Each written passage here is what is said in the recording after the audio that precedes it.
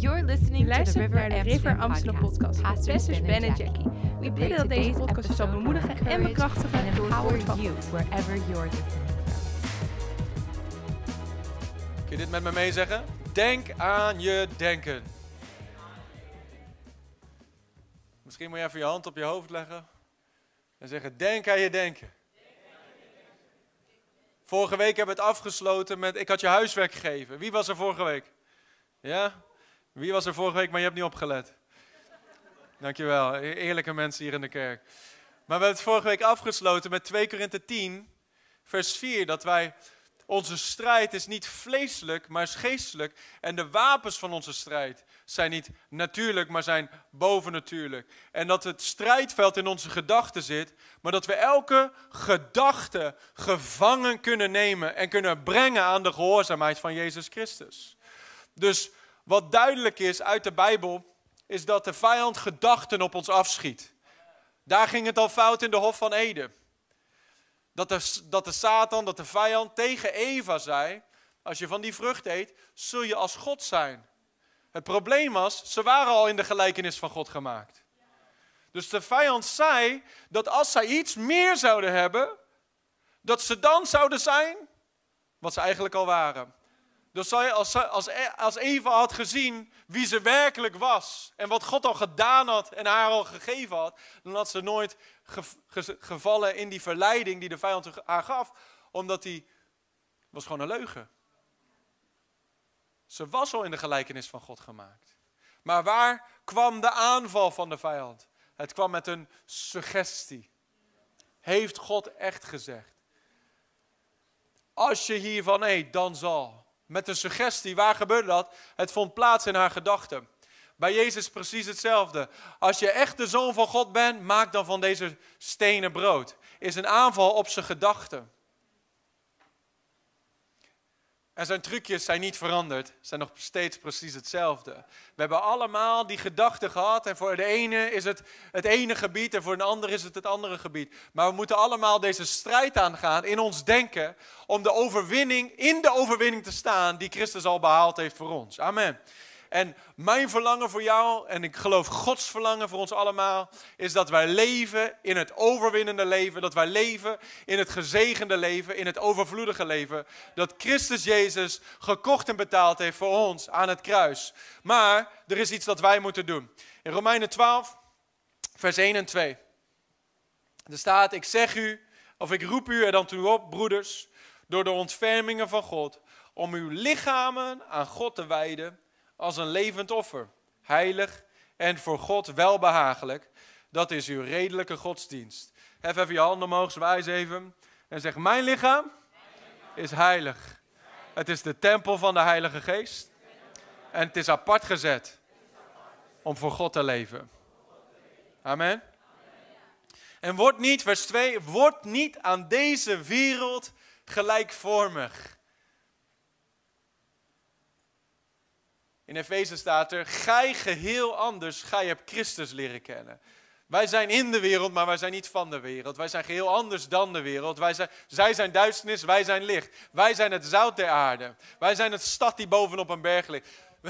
Christus leeft in ons. Wij zijn van een andere natuur. Wij zijn van een ander DNA. Wij zijn een soort van aliens hier op aarde. Amen. Zeg bliep, bliep, bliep, bliep, bliep. E.T. In Amerika was ik echt een alien. Dat noemen ze zo als je een vreemdeling bent daar en je moet zo'n green card of een verblijfsvergunning. Dan ben je een resident alien. Dus ik weet hoe het voelt om een vreemdeling en een bijwoner te zijn hier op aarde. Maar de Bijbel zegt dat wij ambassadeurs zijn van een hemels koninkrijk. Wij zijn gezeten met Christus in de hemelse gewesten. Maar toch zijn we hier op aarde om ambassadeurs te zijn. Niet van een natuurlijk koninkrijk, maar van een hemels koninkrijk. Dus wij zijn in de wereld, maar niet om van de wereld te zijn. Maar om geheel anders te zijn dan de wereld. Om representators, vertegenwoordigers te zijn. Van Jezus hier op aarde, van zijn licht, van zijn goedheid, van zijn glorie, van zijn kracht, van zijn liefde. Hier op aarde, in een duistere wereld. Dus het is belangrijk dat wij niet zijn zoals de wereld, dat wij niet gelijkvormig worden aan de wereld.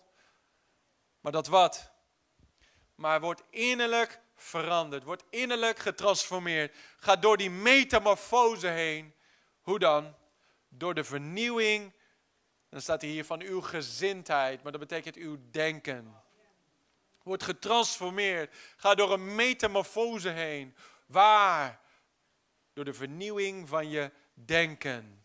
Leg nog één keer je hand op je hoofd. En zeg, mijn denken wordt vernieuwd. Elke keer dat ik het woord open. Halleluja. De Bijbel zegt in de psalmen dat het opengaan van zijn woorden brengt licht. Het binnengaan van zijn woord. Elke keer dat je dit woord opent en het leest, leest het ook jou. Het is het levende zaad van God. Het is het DNA van God dat in je gedachten en in je hart geplant wordt. Jezus zei het, de zaaier zaait het woord. Het is belangrijk dat het woord landt in een goede akker in de grond van ons hart. Maar dan soms moet het door de rotsen in onze gedachten heen. Daarom moet ons denken vernieuwd worden, zodat wij gaan denken zoals God denkt. Iemand zegt dan, oh, maar heb je dan de Bijbel niet gelezen dat God zegt, mijn gedachten zijn niet uw gedachten en mijn denken is hoger dan uw denken. Ja, dat zegt God inderdaad. Maar tegelijkertijd, dat zegt hij in het Oude Testament. En nu zijn we in het Nieuwe Testament. En in het Nieuwe Testament zegt hij, u heeft de gezindheid van Christus. U heeft het denken van Christus. You have the mind of Christ. En de Bijbel zegt, wat geen oog heeft gezien, wat geen oor heeft gehoord en wat in geen hart is opgekomen. Dat zijn de dingen die hij voorbereid heeft voor ons. En ze zijn openbaard aan ons door de Heilige Geest. Halleluja. 1 Korinthe hoofdstuk 2, vers 19 en 11. Dus die zijn openbaard aan ons door de Heilige Geest. Ja, zijn gedachten zijn hoger dan menselijke gedachten. Maar nu dat wij wedergeboren zijn en geboren zijn uit de natuur van God, kunnen wij dit woord in ons nemen en dan kunnen we ons denken brengen naar het niveau van het denken van God. Halleluja. Dat wij gaan denken hogere gedachten zoals God denkt. Halleluja. Dat ons denken niet meer langer in de vuilnisbak is. Of in het riool meezwemt zoals de wereld hun denken laat denken. Maar dat ons denken komt met de gedachte, gevuld wordt met de gedachte van Christus. Daarom spreekt Paulus in Filippenzen hoofdstuk 4 er heel duidelijk over. Hij zegt, alles wat prijzenswaardig is. Alles wat loffelijk is, alles wat goed is, alles wat welluidend is, alles wat puur is, bedenk dat. Dus hij geeft ons een opdracht om over bepaalde dingen na te denken en ook andere dingen niet. Kolossenzen hoofdstuk 3 zegt, bedenk de dingen die boven zijn, niet de dingen die beneden zijn. Iemand zei het zo, die zei, je kunt de hemel in je hart hebben en de hel in je denken. Als je wedergeboren bent, dan ben je geboren uit God. Dan ben je een kind van God, ben je een nieuwe schepping. Al het oude is voorbij en alle dingen zijn nieuw. Maar dat kan nog steeds wel betekenen dat als je je denken niet vernieuwd hebt, dat je de hele week leeft in misery. In ontmoediging, in aanstoot, in afwijzing, in angst. Ben je nog wel gered en geliefd en geadopteerd in het koninkrijk van God? Maar omdat je denken nog niet vernieuwd is, leef je niet in dat overwinnende leven dat Jezus voor jou betaald heeft. Wat moet er dus gebeuren? Romeinen 12 vers 2. We moeten getransformeerd worden door de vernieuwing van ons denken. Halleluja. Zeg, ik word vernieuwd. Nu ook. Elke keer dat je naar de kerk komt. Daarom is het zo belangrijk om in de kerk te zijn. Daarom is het zo belangrijk om dagelijks je Bijbel open te doen. Omdat het iets doet in je binnenste waardoor je getransformeerd wordt. Dus ik heb verschillende dingen die allemaal met een A beginnen. Die we gaan tackelen deze maand. Verschillende denkpatronen, verschillende strongholds in de gedachten van heel veel mensen. Angst, aanstoot, afwijzing en vandaag armoede denken. Zeg, ik ben niet arm. Zeg, ik ben zeer rijk. En kijk naar je bankrekening, je Rabobank app. Je denkt, oh my, een mooi verhaal, maar ik zie het niet. Nee. Maar het is ook niet wat je ziet, het is wat je moet zien hier zo. Halleluja. Wat je ziet hier in de spiegel van het woord. En nogmaals, dat heeft niks te maken met je financiële status. Het heeft alles te maken met je denken. Ik heb miljonairs ontmoet die arm zijn in hun denken. Ze kunnen niet genieten van de goede dingen die God hun geeft. Ze voelen zich schuldig. Ze zijn continu bezig met geld. Ze zijn continu bezig met hun bezittingen. Ze zijn continu bang voor wat als de markt crasht. Wat als al mijn investeringen wegvallen. Wat als er dit gebeurt. Is armoede denken. Andere mensen die zitten continu te denken, hoe ga ik mijn rekeningen betalen? Hoe ga ik het halen tot het einde van de maand? Is armoede denken.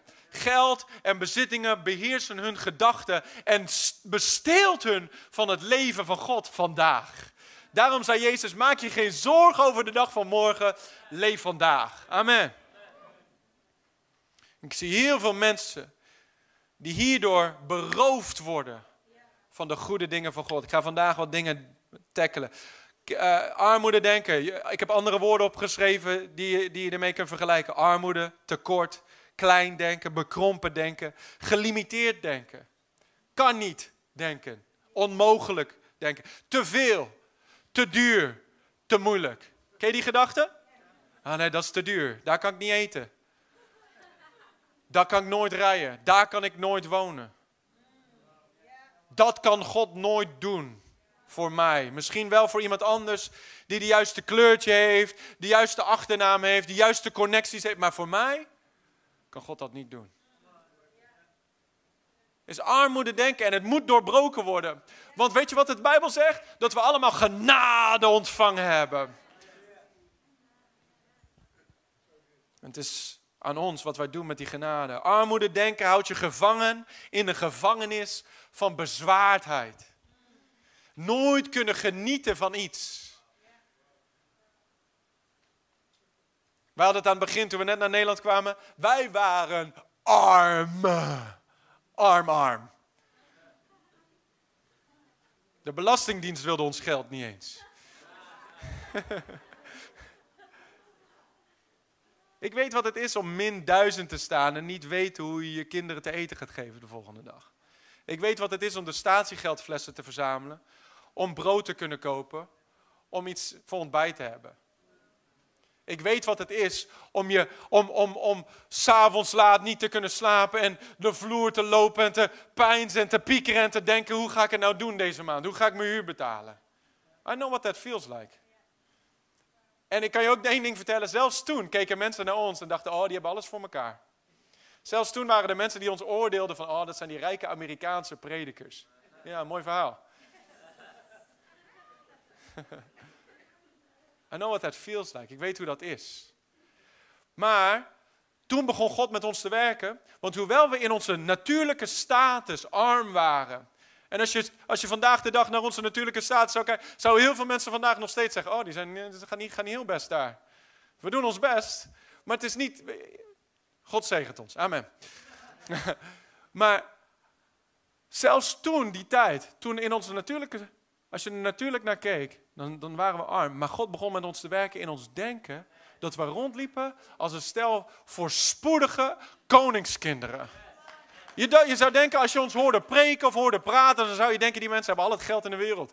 Die hebben miljonairs ergens, die hebben miljoenen ergens in een bank in Zwitserland zitten of zo. Ja, dat hebben we ook. Het zit alleen niet hier op een aardse bank, het zit in een hemelse bank. En wanneer je het nodig hebt, kun je een aanvraag doen naar je rijke God en kun je ontvangen wat je nodig hebt. Amen. Dus er moest iets in ons gebeuren, waardoor wij doorbraken, waardoor de doorbraak kwam in ons. Zeg in je. God kan niks doen aan de buitenkant dat hij niet eerst in de binnenkant kan doen. Als er een verandering plaats moet vinden in je leven, moet de eerste verandering plaatsvinden in jou. Je buitenkant, je omstandigheden veranderen nooit, totdat er iets verandert in je binnenste. Dus wij moesten dit woord in. Alles wat we dachten dat we wisten, moesten we opnieuw ontdekken. Voor onszelf. En toen we dachten dat we het toen ontdekt hadden, dan moesten we het opnieuw ontdekken. Want ik weet, God wil grote dingen doen. Maar ik ben degene die het limiteert. Ja. Hoeveel hebben grote dromen van God ontvangen?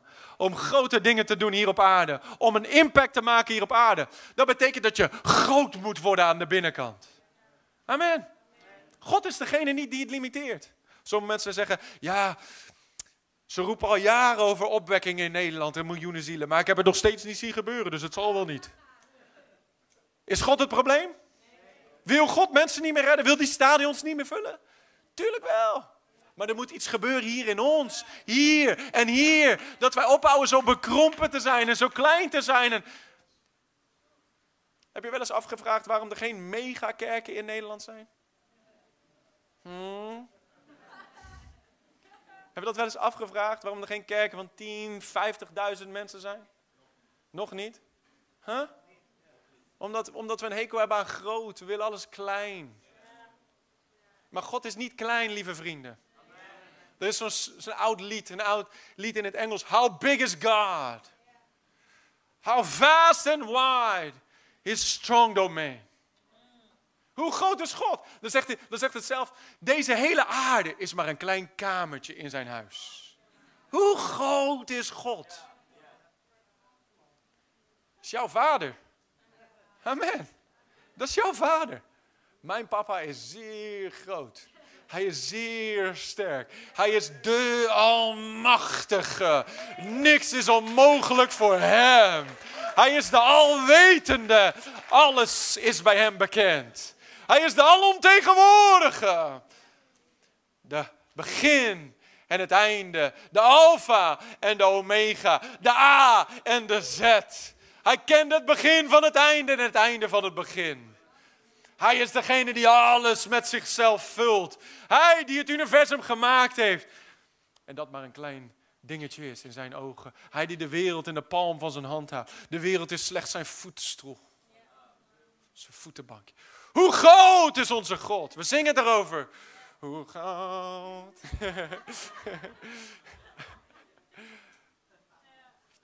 Maar weten we werkelijk hoe groot hij is? Beseffen we werkelijk wat een grote God hij is?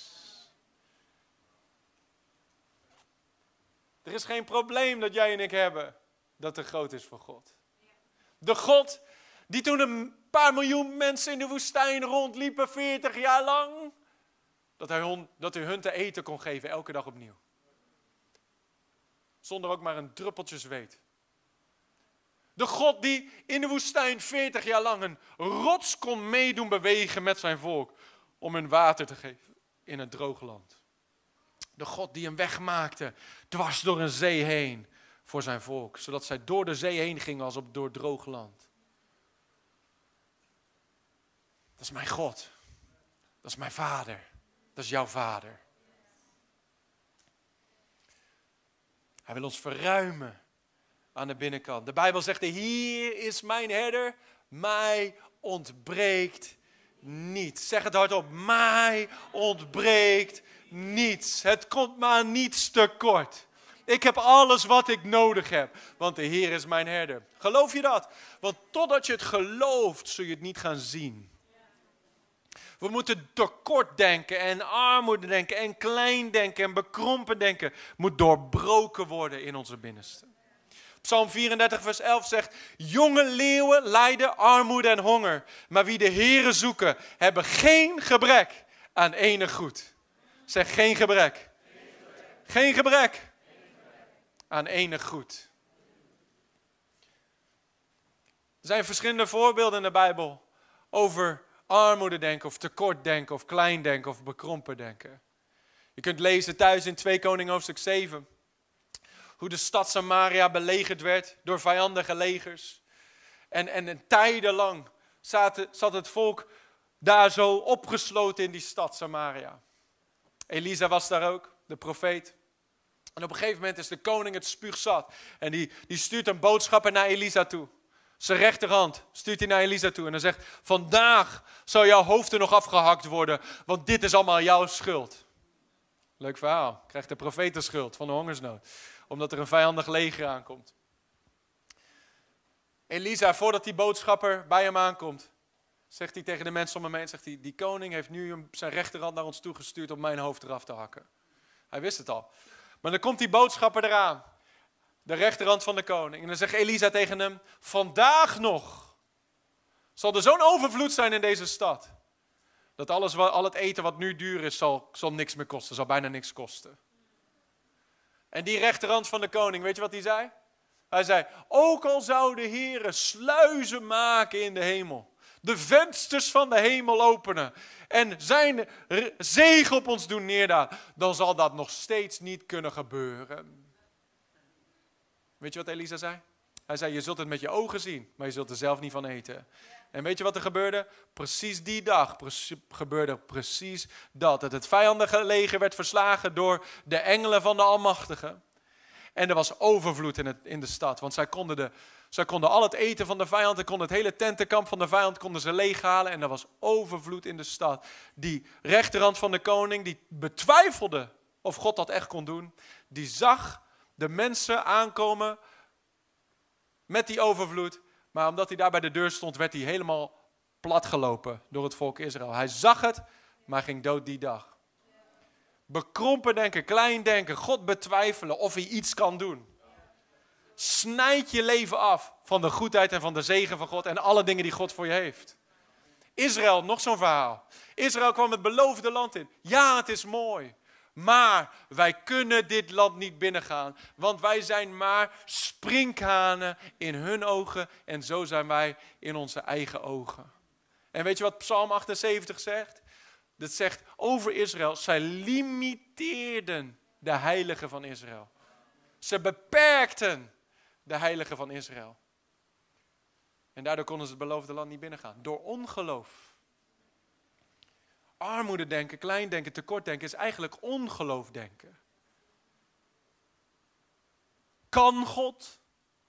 Hoe zou dit ooit mogelijk zijn?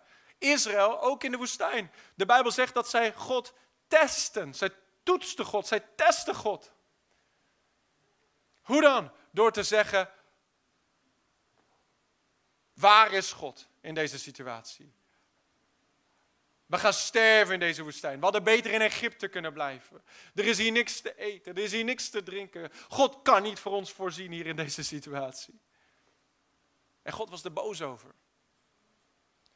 Zie je, soms is het ons eigen denken en onze eigen blik waarmee we de wereld zien en onze situaties zien, die ons weghouden van alle goede dingen die God voor ons heeft. Het feit is, God is een goede God en God heeft goede dingen voor ieder beschikbaar, klaar liggen, voor jou en voor mij. Er is een rijkdom van zijn genade. Hij heeft ons gezegend met Christus in de hemelse gewesten. Alle zegen is al beschikbaar voor ons. De zegen van de Heer maakt rijk. Hij voegt er geen zwoeg aan toe. De Heer is onze herder, het ontbreekt ons aan niets. Hij geeft ons alle dingen goed. Maar het is aan jou en aan mij om het te ontvangen. En als wij denken dat iets niet kan, of denken in tekort, of denken in limitaties, dan kunnen wij niet ontvangen de goede dingen die God heeft voor ons. Wil je met me meegaan naar Romeinen 8, vers 32, 1 vers hier? Dit is zo krachtig. Ik wil dat je dit vers neemt en hierop mediteert deze week. Dat je hierop koudt en dit in je binnenste krijgt. Romeinen 8. Ik zie iedereen met een Bijbel vandaag. Geweldig goed. Je hebt goed naar me geluisterd vorige week. Romeinen 8, vers 32. Daar staat, hoe zal hij, die zelfs zijn eigen zoon niet gespaard, maar voor ons allen overgegeven heeft, ons ook met hem niet alle dingen schenken. Zeg, God is een gever. Hoeveel gevers heb ik hier? Do you think you can outgive God? Sommige mensen roemen in hun eigen geven. Alles wat wij ooit geven, hebben wij eerst van God gekregen. God is een gever, een rijke gever. En hij gaf ons zijn allerbeste, hij gaf ons Jezus. Toen wij vijanden van God waren, gaf hij ons Jezus om ons verzoening te geven met God. Met zichzelf, zodat wij vrienden van God kunnen zijn. Zodat wij familie van God kunnen zijn. Zodat wij zonen en dochters van God kunnen zijn.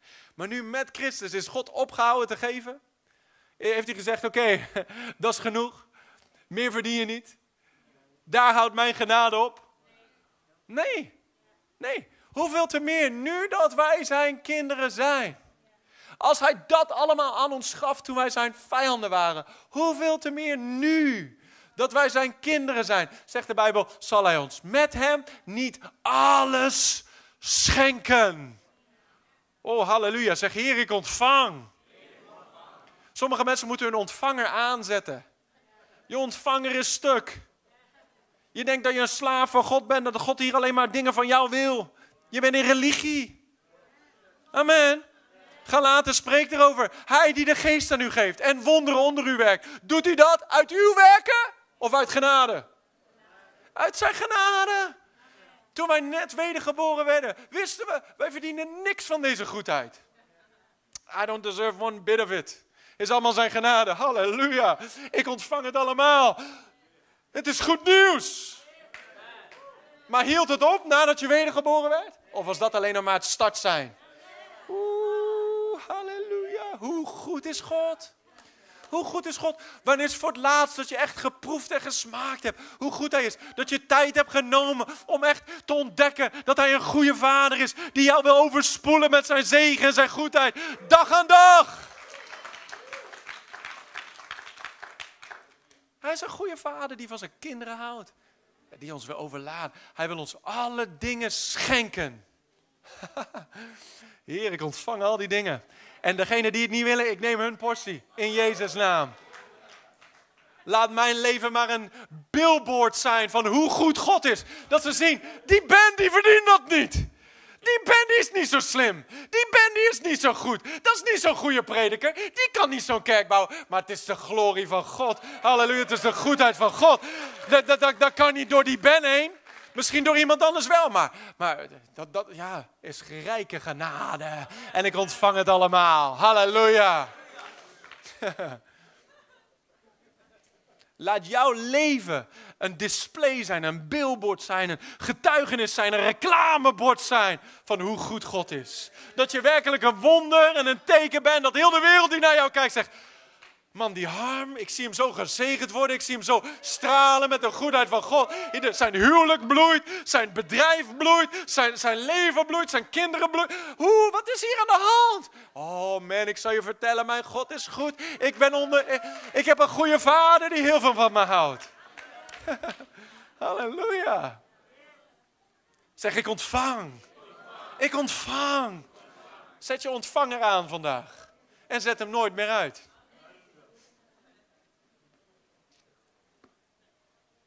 We willen allemaal dingen doen voor God.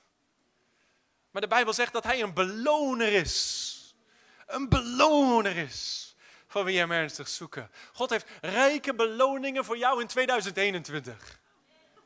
Eén amen. Ik zal het nog een keer zeggen voor degenen die iets trager zijn. God heeft rijke beloningen voor jou in 2021. Ja. Waarom? Hij zegt, zoek eerst het koninkrijk van God. Zeg, that's me. Dat heb je gedaan, dat doe je, daarom ben je hier. Amen. Hoeveel zielenwinners hebben we hier? Hoeveel gevers hebben we hier? Hoeveel mensen dienen in de gemeente? Je bouwt het huis van God. Amen. Dan ben je eerst het koninkrijk van God aan het zoeken. Toch? En wat is er met die mensen die eerst het koninkrijk van God zoeken? Hij zegt, die zullen alle andere dingen gegeven worden bovendien. Halleluja. Halleluja. Maar, are you ready to receive it? Ik wil je een paar dingen met je delen. Kijk hoe ver we komen. Over armoede denken. Ik heb 3 dingen opgeschreven. We zien wel hoe ver we komen. Ten eerste, als je last hebt van armoede denken, dan kun je waarschijnlijk niet genieten van de goede dingen die God je geeft.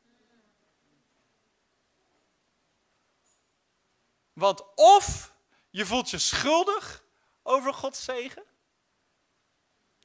Zo van, mooi shirt. Ja, was in de uitverkoop, ik heb bij de kringloop gehaald. Dat vroeg ik niet, ik zei gewoon mooi shirt. Je mag gewoon, oké, dankjewel. Of je voelt je schuldig, of je denkt altijd aan het prijskaartje van iets. Dat stel, je bent wel lekker op vakantie, maar dan zit je daar de hele tijd van, dit kostte me duizenden euro's. Ik weet niet of, is dit wel oké? Hoe ga ik dit ooit weer terugverdienen? En je bent niet aan het genieten van de goede dingen die God je gegeven heeft. Calvinistisch denken heeft ons beroofd van het vermogen om te kunnen genieten van Gods goedheid. Iemand zegt, ja, maar dat is toch hartstikke zelfzuchtig om te genieten van iets? Oh ja? Even kijken wat de Bijbel zegt. 1 Timotheüs hoofdstuk 6.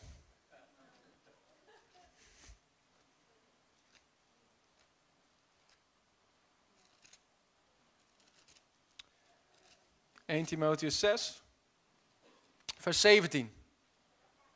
Gaan we lezen tot en met vers 19. Er staat: beveel de rijken in deze tegenwoordige wereld dat zij al hun geld weggeven en op een hutje in de hei gaan wonen. Staat dat er? Nee, oké. Beveel de rijken in deze tegenwoordige wereld dat zij niet hoogmoedig zijn. Oké. Dus niet dat ze alles weggeven. Maar dat ze het geld in hun hand houden en niet in hun hart. En dus niet hoogmoedig zijn en hun hoop niet gevestigd, in het Engels staat er hun vertrouwen, niet gevestigd houden op de onzekerheid van de rijkdom. Waar is je hart? Daarom kun je maar beter een gever zijn, want Jezus zei, waar je schat is, daar zal je hart volgen. Als jouw vertrouwen is in je pensioenfonds, succes. Komt niet goed. God zei tegen zulke mensen, zei hij, dwaas. Weet je niet dat vandaag nog je leven van je weggenomen kan worden? Van wie zal al die rijkdom dan zijn? Je moet rijk zijn in God ten eerste. Maar dat staat er hier ook nog. Dus niet hun hoop of hun vertrouwen gevestigd houden op de onzekerheid van de rijkdom, maar op de levende God. Die ons wat? Die ons alle dingen in rijke mate, alle dingen in rijke mate verschaft om ervan te genieten. Lees ik de Bijbel nog of niet? Is dit nog steeds Bijbel? Ja? Die ons rijkelijk van alles voorziet om ervan te genieten. Wauw. Zeg, ik ga genieten deze zomer. Ik wist niet dat dat mocht. Ik dacht dat ik een slaaf van God was. Nee, ik ben een kind van God. Ik ben een zoon van God. Ik ben een dochter van God. En hij wil mij zegenen. Niet alleen met genoeg, maar met meer dan genoeg. Rijkelijk voorzien om ervan te kunnen genieten. Wauw. Ik wil mensen zien genieten deze zomer. Ik wil mensen zien smilen deze zomer. Ik wil mensen terug zien komen met een lekkere bruine kop. Ja, uitgerust. Zonder wallen onder de ogen. Amen. Niet gestrest, maar blessed. Ja. God geeft ons rijkelijk om van te genieten. Ik zal verder lezen. Ook om goed te doen. Maar dat zijn we al. We zijn al gevers, toch? Ook om goed te doen. Rijk te zijn in goede werken. Vrijgever te zijn. En bereid om samen te delen. Ik denk dat ik omringd ben met gevers. Ik denk dat dat het probleem niet is. Ik denk meer dat het probleem is dat we soms alleen maar aan het geven zijn, maar dat we niet weten hoe we moeten ontvangen. Maar dat misschien omdat we ons geloof niet aan hebben gezet om ook te ontvangen. Maar Jezus zei, wanneer je geeft, dan zul je ontvangen. Niet alleen net genoeg, maar een goede, gedrukte, geschudde en overlopende maat. Jezus woorden, hè? Jezus woorden, niet Amerikaanse tv-prediker woorden. Jezus woorden. Zal in jouw boezem geworpen worden. Want met de maat waarmee jij meet, zal voor jou gemeten worden. Dus als je gever bent, zal er aan je gegeven worden. Misschien niet door mensen, maar door God. God is je bron van alle voorziening. Halleluja. Dus wat zijn we aan het oprichten hier? Een stel rentmeesters. Rentmeesters die niks bezitten, maar alles wat ze in hun hand houden, hebben ze van God gekregen. En zijn ze gewoon rentmeesters over om het te beheren naar Gods plan. Maar deel van het beheren is dat je ook mag genieten dus van dat wat hij in je hand hebt gelegd. Halleluja. Is goed nieuws of niet? Haalt de druk eraf. Zo verzamelen zij voor zichzelf een schat. Een goed fundament voor de toekomst. Opdat zij het eeuwige leven verkrijgen. Het is soms hartstikke moeilijk voor mensen om te ontvangen. Ik weet nog toen, ik deelde net over dat we de statiegeldflessen naar dat ding moesten brengen om brood te kunnen kopen. En dan had je mensen die wilden ons zegenen. En dan zei ik, oh nee, hoeft niet. Wat is er mis met jou? Steek je los in je hoofd. Hè? Wat is dat? Dat is trots. Dat is trots. Nee, dat hoeft niet. Nee, hoeft dat niet. God stuurt allemaal dingen jouw kant op, maar jij zegt nee. Je bent een dam en een dijk. Amen. En dan kun je bidden en smeken, Heer, waarom voorziet hij niet voor mij? Hij zegt, ik heb 5 mensen naar je toegestuurd om je te zegenen. Maar je was te trots om het te ontvangen. Ik zei, nee Heer, ik bekeer me daarvan. Ik word een ontvanger van alles wat u me geeft. Amen. Sommige mensen zijn een bedrijf gestart hier en ze hebben moeite om facturen te sturen. Ze denken, ja, mag ik wel betaald worden voor mijn werk. Omdat je werk is je passie. Je moet er goed betaald voor worden. Amen. En christenen zijn soms het ergste. Die willen alles gratis en voor niks. Altijd het goedkoopste. Wij hebben een besluit gemaakt hier in deze kerk. Wij kopen alleen het beste. Amen. Want dit is Gods huis. We willen het beste. Ook al is het alleen maar om onze eigen mentaliteit te veranderen. Het is geen vuilnisbelt. Dit is Marktplaats niet. Amen. Aan het begin kwam allemaal, oh hier hebben we dit nog, dit is een kapotte stoel. Wat moeten wij daarmee?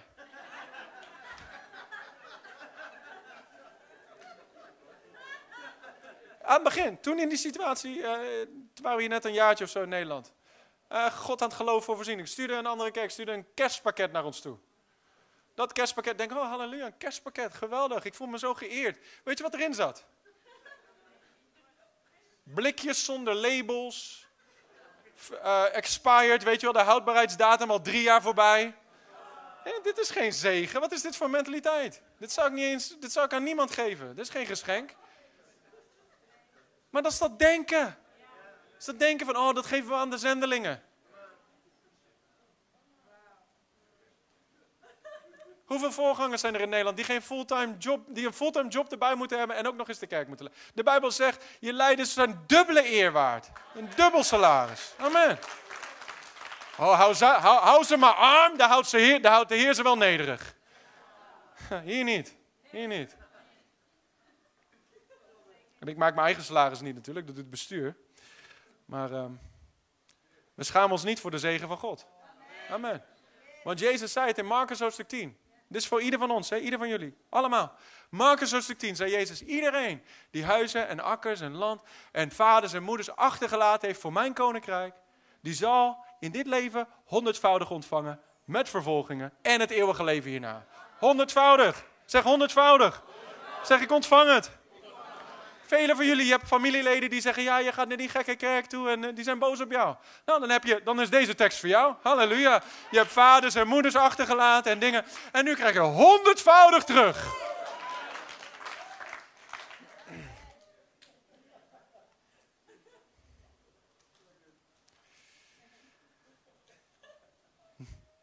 Dit ding houdt je in een plek waar je niet kan genieten van de goedheid van God. Ik weet nog ook in die situatie, er zijn een hele hoop herinneringen die nu naar boven komen nu. Mijn hart is vrij van bitterheid, maar dat was wel een gevecht. Hadden we een gebedsgroepje bij ons thuis. Aan het begin van het bouwen van de gemeente, waren aan het bidden voor de gemeente. En zo. En er kwamen er wel eens mensen. En mijn vrouw had iets bij de Action gekocht, een klein bloempotje of zo, weet je wel. En dan werd er zo gekeken van, oh, nieuw? Waar heb je dat gekocht? Zo van, ik heb een week gevast, zodat er genoeg geld is, zodat zij dat bloempotje kan kopen. En dan word je erover beoordeeld. Maar wat is dat? Dat is een lelijk denkpatroon uit de hel.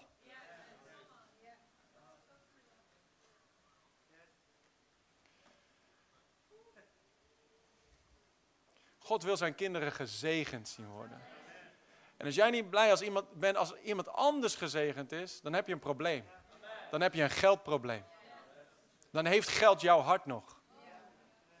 Daar moet je vrij van worden. En de enige manier om dat te doorbreken is door een gever te worden. En dat is mijn tweede punt, is als je niet blij bent als een ander gezegend wordt.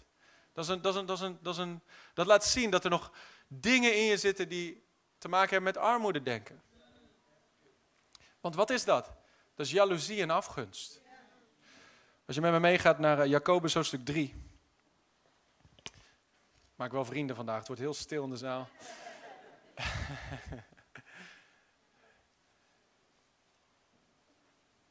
Soms moet je wat dingen afbreken, zodat je iets op kan bouwen. Amen. En je kunt amen zeggen of auw, maakt mij niet uit. Ik wil je helpen.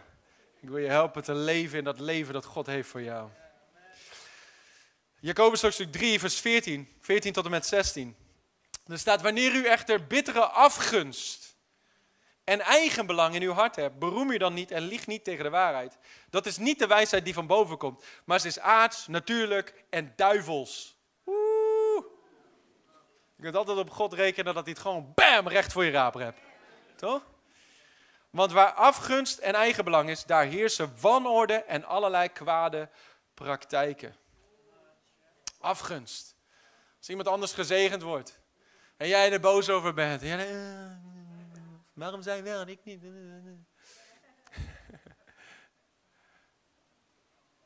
Dan moet je de Heer vragen, Heer vergeef me. Zo wil ik niet zijn. Ik wil blij zijn als mijn broer gezegend wordt. Ik wil blij zijn als mijn zus gezegend wordt. Ik wil me erin verheugen. Want waarom? Als God het voor hun heeft gedaan, gaat hij het ook voor mij doen. Halleluja. Dan moet je gewoon in plaats van zeggen, oh wat is dit voor... Dan moet je gewoon zeggen, I'm next. Ik ben de volgende in de rij. Halleluja. Toch? Jezus verdeelde die gelijkenis van die verloren zoon. Die verloren zoon die neemt zijn vaders erfenis en die verkwist het. Allemaal zondig leven en zo. En dan komt hij terug. En de vader staat om te wachten. Die staat al op de uitkijk. En die ziet zijn zoon van ver afkomen. Die rent naar hem toe, slaat zijn arm om hem heen. Welkom thuis, mijn zoon. Die zoon die wil nog zeggen van... Vader, ik ben het niet waard een kind te zijn in dit huis. Ik heb het verkwist. Maak mij maar een dienstknecht. En laat mij met hun eten van het eten dat de dienstknechten eten. Ik ben geen zoon meer, ik ben een dienstknecht. Ik heb het verspeeld. Maar die vader zegt, hou je mond man. Haal het beste gewaard. Hij doet een ring aan zijn vinger. Hij geeft hem schoenen aan zijn voeten. En dan zegt hij... Slacht het vetgemeste kalf. We hebben feest te vieren, want mijn zoon die verloren was, die is thuisgekomen vandaag. Dat is het hart van de Vader. Dat is die rijke genade. En toen wij net bij Christus kwamen, werden wij overspoeld met die genade en we ontvingen het. Maar nu zijn we vaak meer soms die oude broer geworden. Want eigenlijk waren er 2 verloren zonen. Hè? Want die ene oudere broer die woonde in het huis van de Vader, maar die had niet het hart van de Vader. Je kunt om de dingen van God heen zijn, maar dat betekent niet dat je het hart van God hebt. Die keek naar die verloren zoon, die broer van hem die thuis was gekomen, die had de erfenis verkwist en die zei van... Ik kan niet geloven dat mijn vader hem zo begroet. Na alles wat hij gedaan heeft. En dat hij hem niet alleen zo welkom heet, maar ook nog eens een groot feestmaal maakt en een vetgemest kalf geeft. Het vetgemeste kalf. Dat ding dat ik week in week uit aan het voeden ben. Wordt er voor hem geslacht? Ik dacht dat hij voor mij bewaard werd. Hij is boos. Hij heeft afgunst. Hij is jaloers. Vader, waarom zegt u hem en mij niet? Hij zegt, u geeft hem een vetgemest kalf, maar ik heb nooit een dun geitje gekregen. Niks. En weet je wat die vader tegen hem zei? Die vader zei tegen hem, niet mokken maar wokken. Die zei, je moet niet zo zeuren, je moet blij zijn dat je hier nog bij mij in huis woont. Zei de vader dat? Huh? Nee, wat zei die vader? Die vader zei, alles wat ik heb is ook van jou. Als je het gevraagd had, had ik het je gegeven. Het enige wat je hoeft te doen is vragen. Maar wij hebben geleerd, wie vraagt wordt overgeslagen. En dan ben je een zeurpiet. Nee, de vader zegt, wie vraagt zal ontvangen. Wie zoekt zal vinden. Voor wie klopt zal open gedaan worden. Alle zegen van de hemel is voor jou. You just gotta receive it. Hij had afgunst over zijn broer. Hij was niet blij toen zijn broer gezegend werd. De vader was blij. Ik geloof dat het een test van ons hart is. Elke keer dat God iemand vlak bij ons zegent. Kijk hoe die reageert. Kijken wat hij doet. Kijken naar zijn attitude. Kijken of je klaar bent voor promotie. God toetst ons, hè? Je kunt niet naar groep 8 als je niet groep 1, 2, 3, 4, 5, 6, 7 hebt gedaan. En er zijn soms van die toetsjes van ons hart. Dat God iemand vlak bij ons rijkelijk zegent en dat wij dan jaloers en Oké, God zegt, oké, nog een jaartje groep 1. Nog een rondje om de berg. En daarvoor ziet hij ook voor je en daar is zijn hand op je leven en hij beschermt je. Maar net zoals met je eigen kinderen. Wie heeft er kinderen hier? Als jij merkt, mijn kind, die zit hier en die is jaloers op dat broertje of zijn zusje. Dan zeg je, oké, doe maar even geen cadeautjes voor jou. Ik kijk naar mijn kinderen met verjaardag. En kijk naar Liam als Juliana jarig is. En kijk of die blij is als de cadeautjes uitgepakt worden. En dan weet ik, oké, waar zit dat hart? We moeten dat hart van de Vader in ons hebben.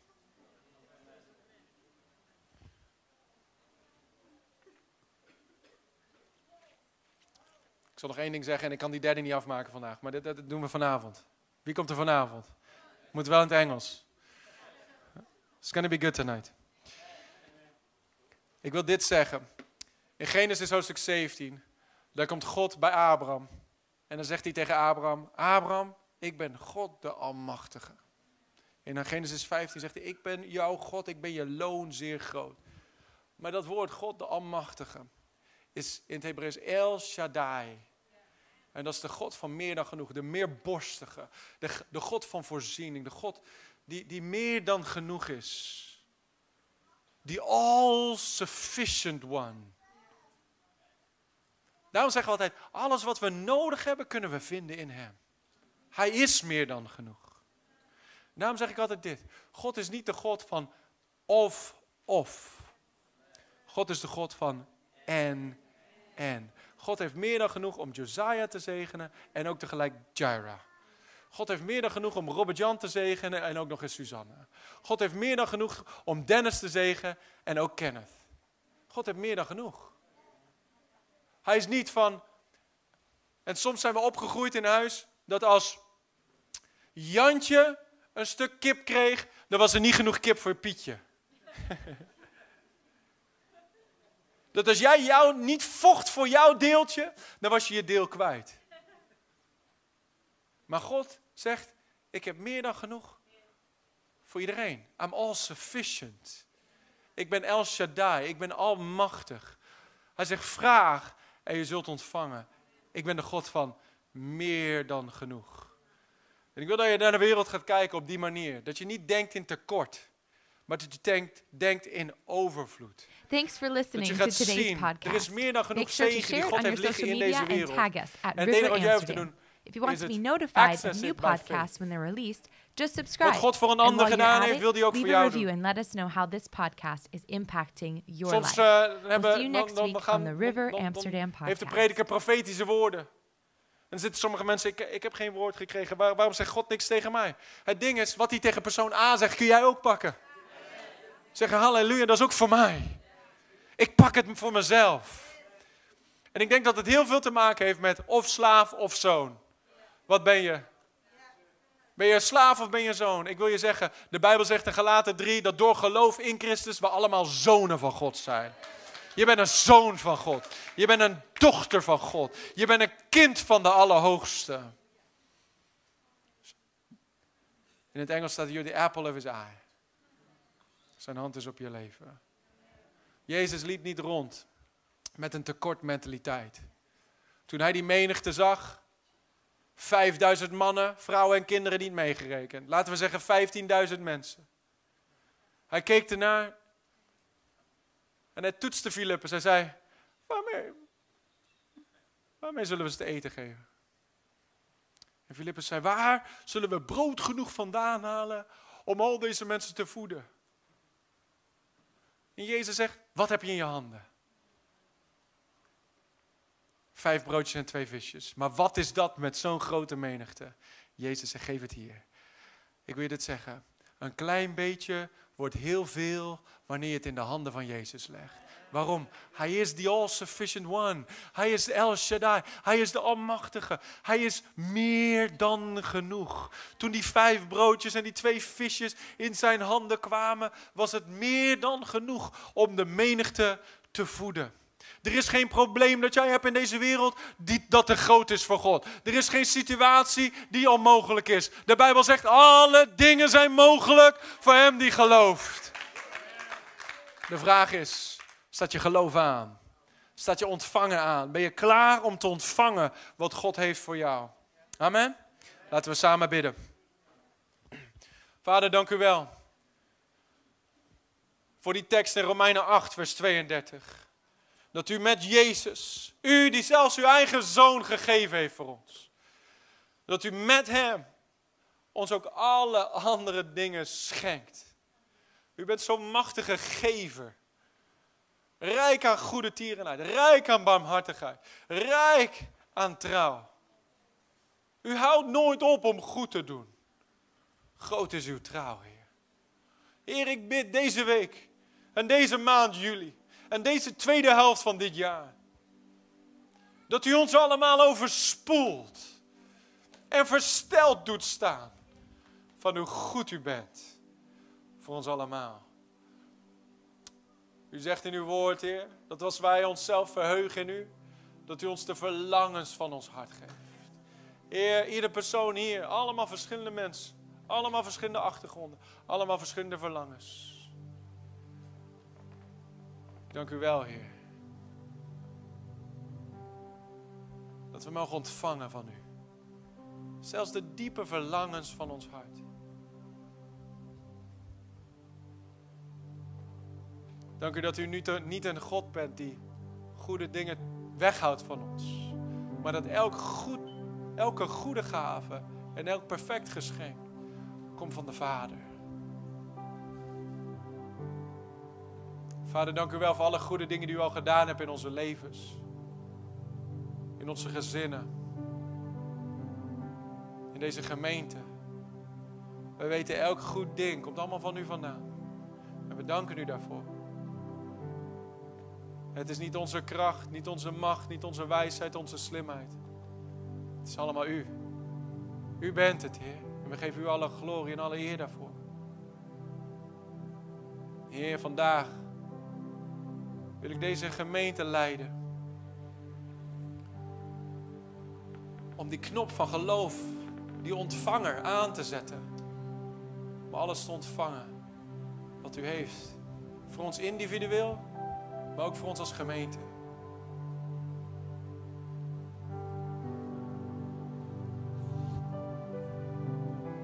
Laat het zijn als een droom, Heer, zoals Psalm 126 zegt. Als een droom. Heer, help mensen te genieten van alle goede dingen die u ze rijkelijk geeft. Laat elke leugen die uw volk zich schuldig laat voelen over uw zegeningen. Heer, laat die leugens afgebroken worden vandaag. We brengen ze in de gehoorzaamheid aan de waarheid van Christus.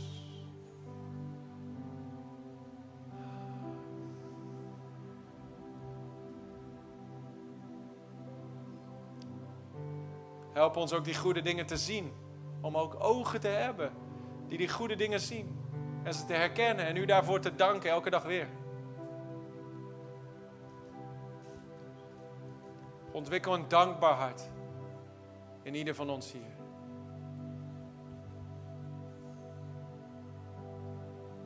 Een hart van aanbidding. Een hart van dankbaarheid en dankzegging. Want we zijn zo dankbaar, Heer. We zijn zo dankbaar, Heer.